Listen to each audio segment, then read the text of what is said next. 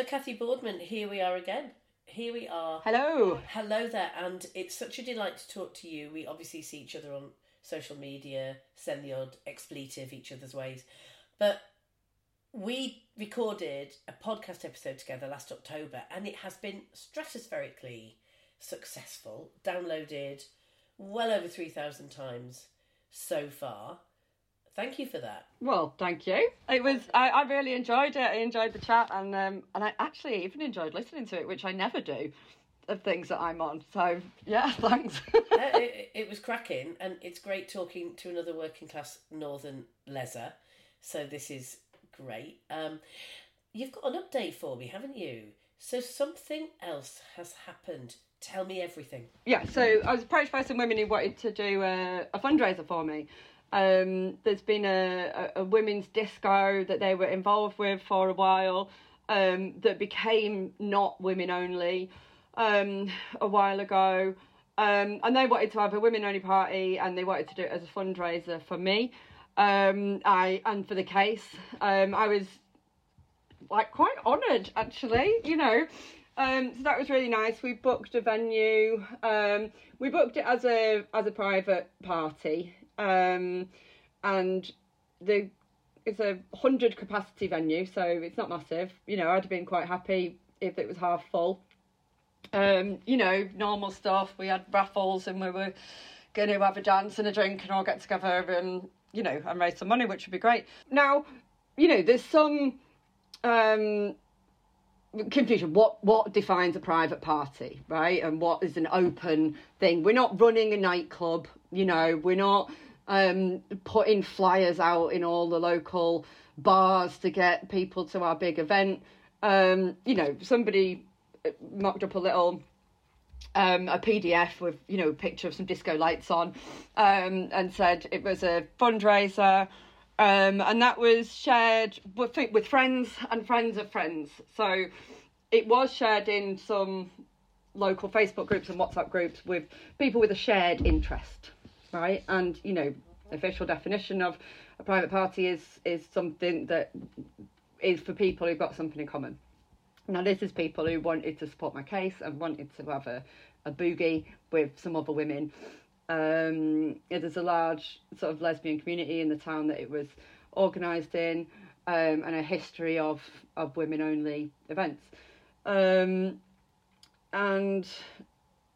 some people got hold of the fact that we were doing this, and that it was going to be women only, and by women we meant female, adult human females, and decided to try and cause trouble.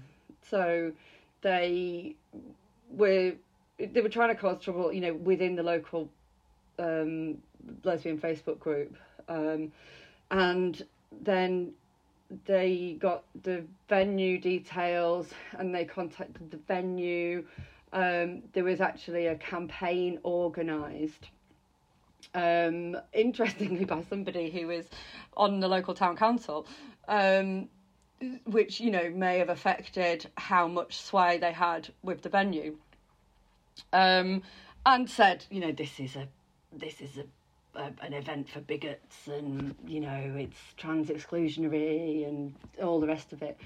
And the venue called the organiser to cancel. They said that, you know, they've had these complaints, and, you know, they can't go ahead with it. Now, on the original booking, it was really clear this is a women-only event. We requested women-only bar staff. We were really clear. They'd seen everything that we were doing. This was, you know, not a secret.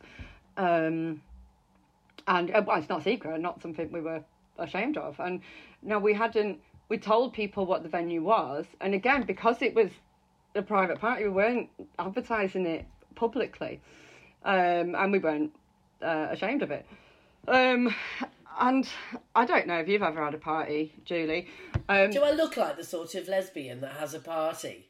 I mean, I might have done when I was 20. I'll explain how they work. Yeah, please do. You invite people to your party, and people come to your party, and have a nice time. Sometimes people bring their friends. Right. Right, Okay. I know. But we were accused of it not being private because we'd invited people to it. So hang on a second. So they were looking at it as though such a party, which I remember back in my youth, has to almost be a ticketed formal event. A bit like those kind of dinner parties on Downton Abbey, where there's placemats around the table. And obviously, if you just rock up, if you rock up with the gamekeeper's daughter, you know, there's not going to be a placemat for her. So therefore, she'd be kicked out or sent down to the kitchen to eat gruel with the staff. So they expected that you had invitations and RSVPs for everyone. So this is clearly bullshit. And I mean, the irony being that if we had done that, that would be seen as a ticketed event that is not a private party, it's an event, right? And we did it. We had a suggested donation on the door.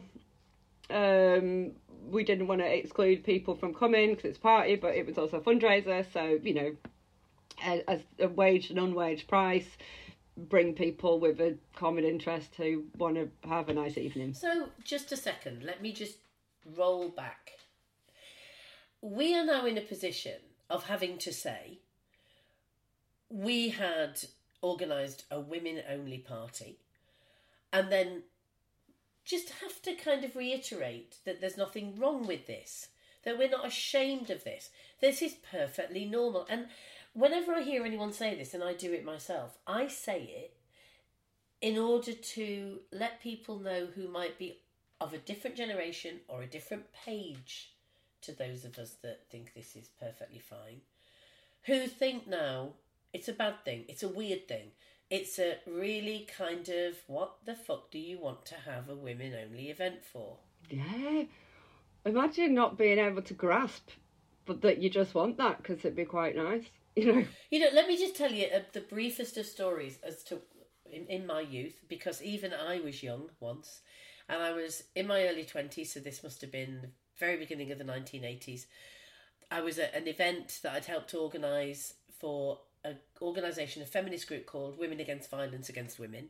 We were in Leeds, we were campaigning to end men's violence, we were having a fundraiser for some women that had been arrested and were about to face trial for accidentally driving their car through a sex shop or a sex cinema, something like that. I think the clutch had gone on somebody's car. Anyway, we had to raise some money for their defence.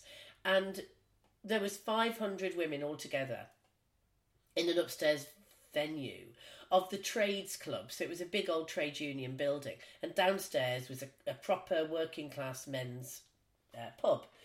And you know the sort. And we were, the bar, because we were lesbians, still are lesbians actually,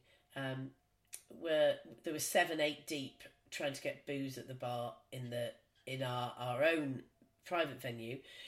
We trotted down the stairs to go to the regular pub, and I heard one bloke say to his mate, "My God, Ken, there's about 500 women up there on their own." And I looked at this bloke and I said, "How can we be on our own?" He went, "What do you mean, love?" I said, "There's 500 of us." And of course what he meant was there are no men there. So different century, same shit. That was just basic sexism. Give me that any day. But today, let's talk frankly, it's because the beards, the misogynists, will say now, anything now that doesn't actively, passionately, enthusiastically put trans women, in other words, men, at the front and foremost of our events, is a transphobe and not to be trusted. This is what we're talking, isn't it, Cathy? Yeah. It's the same, and it's like, just because you're not invited to a party doesn't mean that everybody hates you, or, you know, it's just not about you all the time. And that was what I was flabbergasted by as well. It was women who were complaining, or it was a woman who'd led this campaign. It's like, if there's a party happening and you don't like the people who are having this party, you don't like the reason they're having this party, but there's a whole room full of people who you don't like, just don't go. And it was a private party and they weren't bloody invited. You know, just don't go to that party. Like, why are you so bothered that a load of women are going to meet up? So then what happened? Well, I mean, what did you do when this all kicked off? Who responded and in what way? The first thing we did was just talk to them. You know, the first thing to do was talk to them and say, you know, this is really silly. But they'd made their decision. And they stuck by it. You know, it is a community venue. There's a lot of volunteers work there. So I'm not interested in, you know, I didn't want to name and shame or demonise them or anything. We started looking for another venue, and then we realised it was just too late. You know, it's supposed to be this weekend, and this has all just happened this week. I tweeted about it, as many people have seen, and it kind of kicked off from there, really. So a lot of women who would have come, because obviously we had to get the word out to people that it wasn't happening. And again, we had to make a decision early on. Are we going to try and fight and make it happen, or are we just going to call it? And we had to call it because women were going to travel to come. You know, women have got accommodation that they've sorted, or travel that they've arranged, childcare. You know, a lot of people had childcare, travel, accommodation to sort, and it's not fair then to, you know, we were like, oh, we could wait another 48 hours to see, but then that gives these women even less time, whatever the decision was. So we tried a couple of other venues, but it was too short notice. So we just cancelled it. And when we did, I posted on Twitter something along the lines of, you know, a party organised by women for women. It was going to be a fundraiser. It's been cancelled after these complaints. I think I said then, you know, imagine being so angry that people are going to have a party without you. How sad. And that tweet currently is on something like 175,000 views, which is a few more than would have fitted in this 100 capacity venue, which, and you know, and people are going mad about it. And this is what it tickles me no end, that more money went in my crowdfunder of people being angry about this being cancelled than we would have made on, you know, people donating a fiver to come to a party. Yeah, but what a shame you didn't have the party. And how many laws, which laws have they broken? Well, it's bullying, isn't it? It's harassment. It's they're actively, and these are people from the Labour Party who are trying to stop a fundraiser for someone who's been discriminated against at work. You couldn't make it up. So tell me about what happened next, because obviously this has, as many of these attempted cancellations have in recent times, actually caused us a lot of stress, a lot of angst, a lot of inconvenience, but ultimately has furthered our cause, because it's now we're so sick of it, and there are so many people now. They shoot themselves in the foot every time. It's just, I mean, that's why I'm in this position to start with. And they were like, you know, can you just not have a discussion about these things? Oh, I don't know, but just stop talking about this. Like, well, I don't want to stop talking about this. And then they're like, oh, you keep saying you're being cancelled and now you're on telly and talking to Queen Julie Bindle and, you know, all of this. But that's what happens when you try and shut people up. Especially arsey people. Well, and the fact that we're sick of it, and that we're actually now not taking it ever, because we've got so many around us. I think people have got fed up with the no debate thing that was there for ages, and you know, we had loads of people on one side who were like, we can't talk about this, and loads of people like us are going like, what? Why? Let's think about it loads more. You know, and that. It's just always led to an incompatibility of lots of people who are doing lots of critical thought and lots of people who block themselves off from thinking, you know. And it really shows every time they try and stop an innocuous event with, you know, 50 letters dancing, to every time they try and stop that, it just makes them look stupid and petty and malicious, and it makes other people who haven't thought about the whole politics around it. It opens their eyes to what's going on. Yeah, I agree, and I do think there are some people in positions of power or authority or whatever who just have gone along with the trans ideology, trans activist demands. They've swallowed the notion that we are bigots. You just have to listen to Nicola Sturgeon, who feels able to just trot out that nonsense about those of us speaking against men in single-sex spaces or rapists in women's prisons, that we're racist, that we're homophobes, that we're right-wing bigots. People are getting sick of it, and they're actually looking at us and thinking, but they're left-wing lesbian feminists, or they're gay men that have fought for the liberation of oppressed people, or they're black women who are speaking out about not being white feminist. And what the hell do they think they're up to? So the house of cards is crumbling down, isn't it? And it's quite interesting. And as we've been saying all along, we look at, you know, the prisons issue and the self-ID. We look at that, and this is what we've been saying. Look, this is what's going to happen, and it has been what's happening. And, you know, quite why this Isla Bryson, or whatever his name is, it has been the catalyst. It's like that. He's not the first rapist who's been assigned to be put in a women's prison, or is in a women's prison. However, obviously, this is the one that's the first one after the Scottish laws have been debated or not debated. And that, again, it's just piqued a lot of people and made a lot of people kind of see, and even Sturgeon won't put him in there. And it's like, what's going on? But I think a lot of it is we have just had to wait for it to filter down to more public consciousness. And it has, for sure.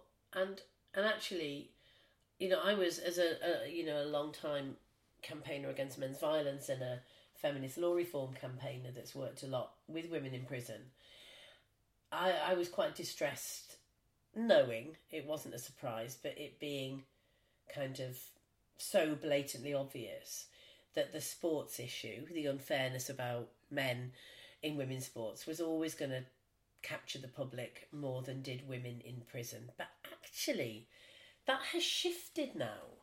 And it shifted because I think that people really are offended at being thought of and treated as stupid.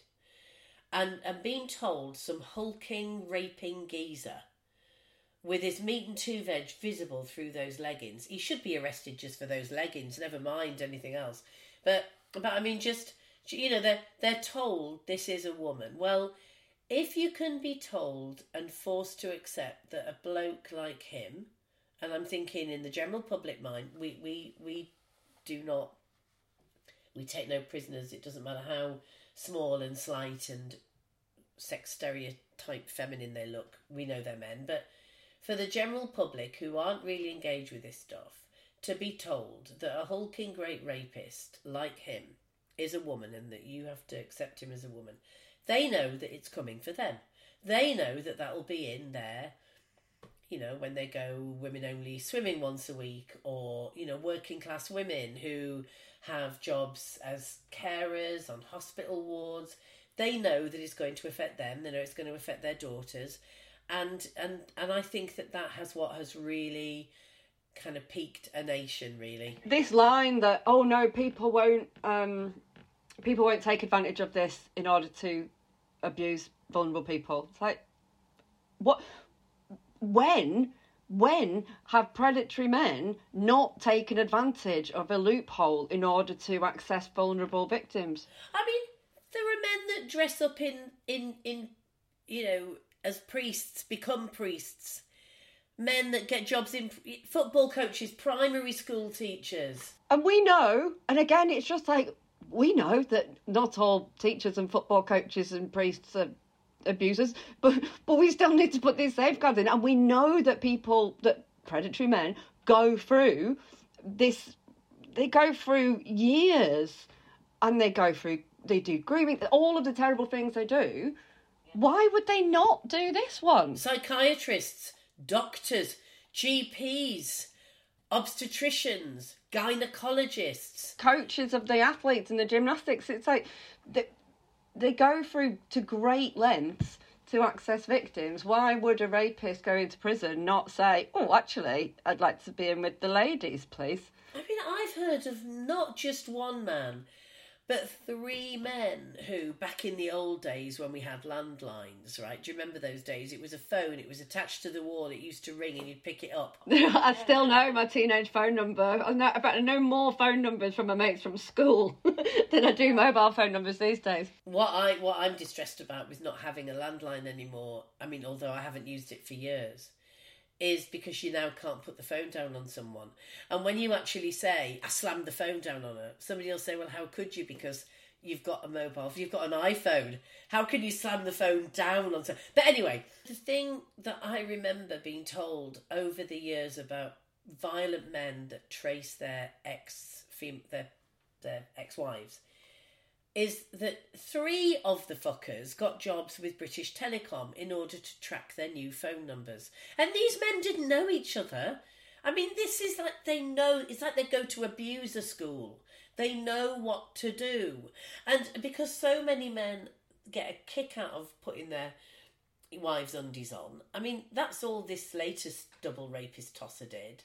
Graham, he just, he probably got a bit of a kink of dressing in those fucking leggings and putting that bad wig on, and the next thing we know, obviously, there's such a kerfuffle that even Sturgeon had to accept that this is not a good idea. But she has created the culture in which he can say he's a she. When she was kicking off saying, we haven't even implemented our law yet on self-ID. He didn't take advantage of that, or she, no doubt she called him. That's not what we're saying. We're saying, look how much easier you've made it for any man to go into any women-only setting and harm women and girls. And predators as well, like these predators, I mean, they know, like you say, they find these loopholes and they find them independently of each other, and they'll always exploit them. But they really know how to recognise vulnerability as well. So in the systems, but in the women, in their victims, they are attracted to vulnerability, and in prisons, obviously. Well, never mind all that. Let's go back to your lesbian party, because we're still in a situation where this is our culture. How dare they? Look, what are we going to do to have an even bigger, better women-only party to support your case? Obviously, once you've won it, to celebrate your case.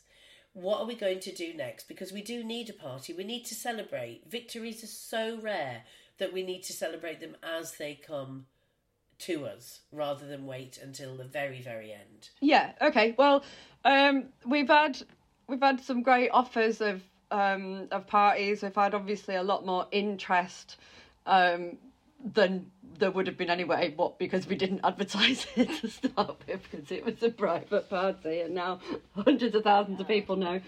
But we also have a cause to celebrate, which will also cause the party, which is that one of the organisers had a meeting with the venue, the original venue, and has explained the situation, and the venue have apologised unreservedly. They have acknowledged that they were basically hoodwinked by a vexatious complaint. They got a lot of grief from the people who were trying to cancel the party. It was quite aggressive. Also, the name of the venue did get out onto Twitter by someone who'd been invited, and so they've had a lot of complaints from women who would have come, and from supportive women. And yeah, they've apologised unreservedly. They've said they were wrong. they were just told that we were bad and didn't look into it. The guy who the organiser spoke to today had never heard the word TERF, had no idea what it meant. So, you know, they're not actively involved in this debate. It was a well-meaning mistake. And they are now more educated about it. And we will be going ahead at a later date. We will be having a bigger party, I imagine, than we would before, which is partly because now more people know, and partly to celebrate. Well, this is great news. This is brilliant. This is, and tell me, is there an update on your case from the last time we spoke? I think I had the preliminary hearing more recently. The other side, BIM, they tried to divide it into two separate cases. They tried to extend the length of it, which essentially would make it longer, make it a more drawn out and more expensive process, which I do think is a fairly standard tactic of trying to, you know, I'm not saying this is definitely what they are trying to do on purpose, but it's a tactic that they try and essentially make it so long that I can't afford to do it. So I still need money in the crowdfunder. It is in my opinion, and it was in the opinion of some of my legal team, that this is what Pink News did to me. They were desperately trying to break me with the stress of the length of the case, and they were hoping that I'd run out of money. So that is what they always do. This is what they do. Yeah, this is what they do. And again, my legal team, which is the same as your legal team actually on the Nottingham case, I think, Julie. Excellent people. And they've managed to, it's not going to be as long as the other side wanted. It's not split into two cases, which is great. They wanted to do a whole case to see if it was going to be unfair dismissal, as well as doing a separate case for the discrimination. It's like, but yeah, again, it's trying to smoke people out and just trying to make them give up. But I am nothing if not tenacious, so I shall not be given up. That's just a posh word for stubborn, isn't it? So I shall be carrying on. It's a northern thing. It's also a feminist thing. So this is great. I mean, they're not going to put us through this and expect us not to fight back. So we will support you 100%, obviously. Keep us posted, any developments. And let's talk again soon, in a couple of months. And I'm sure... And invite me to that party when it does happen. Yeah, I will. Come along. Get your drink. I'll be there. Amazing.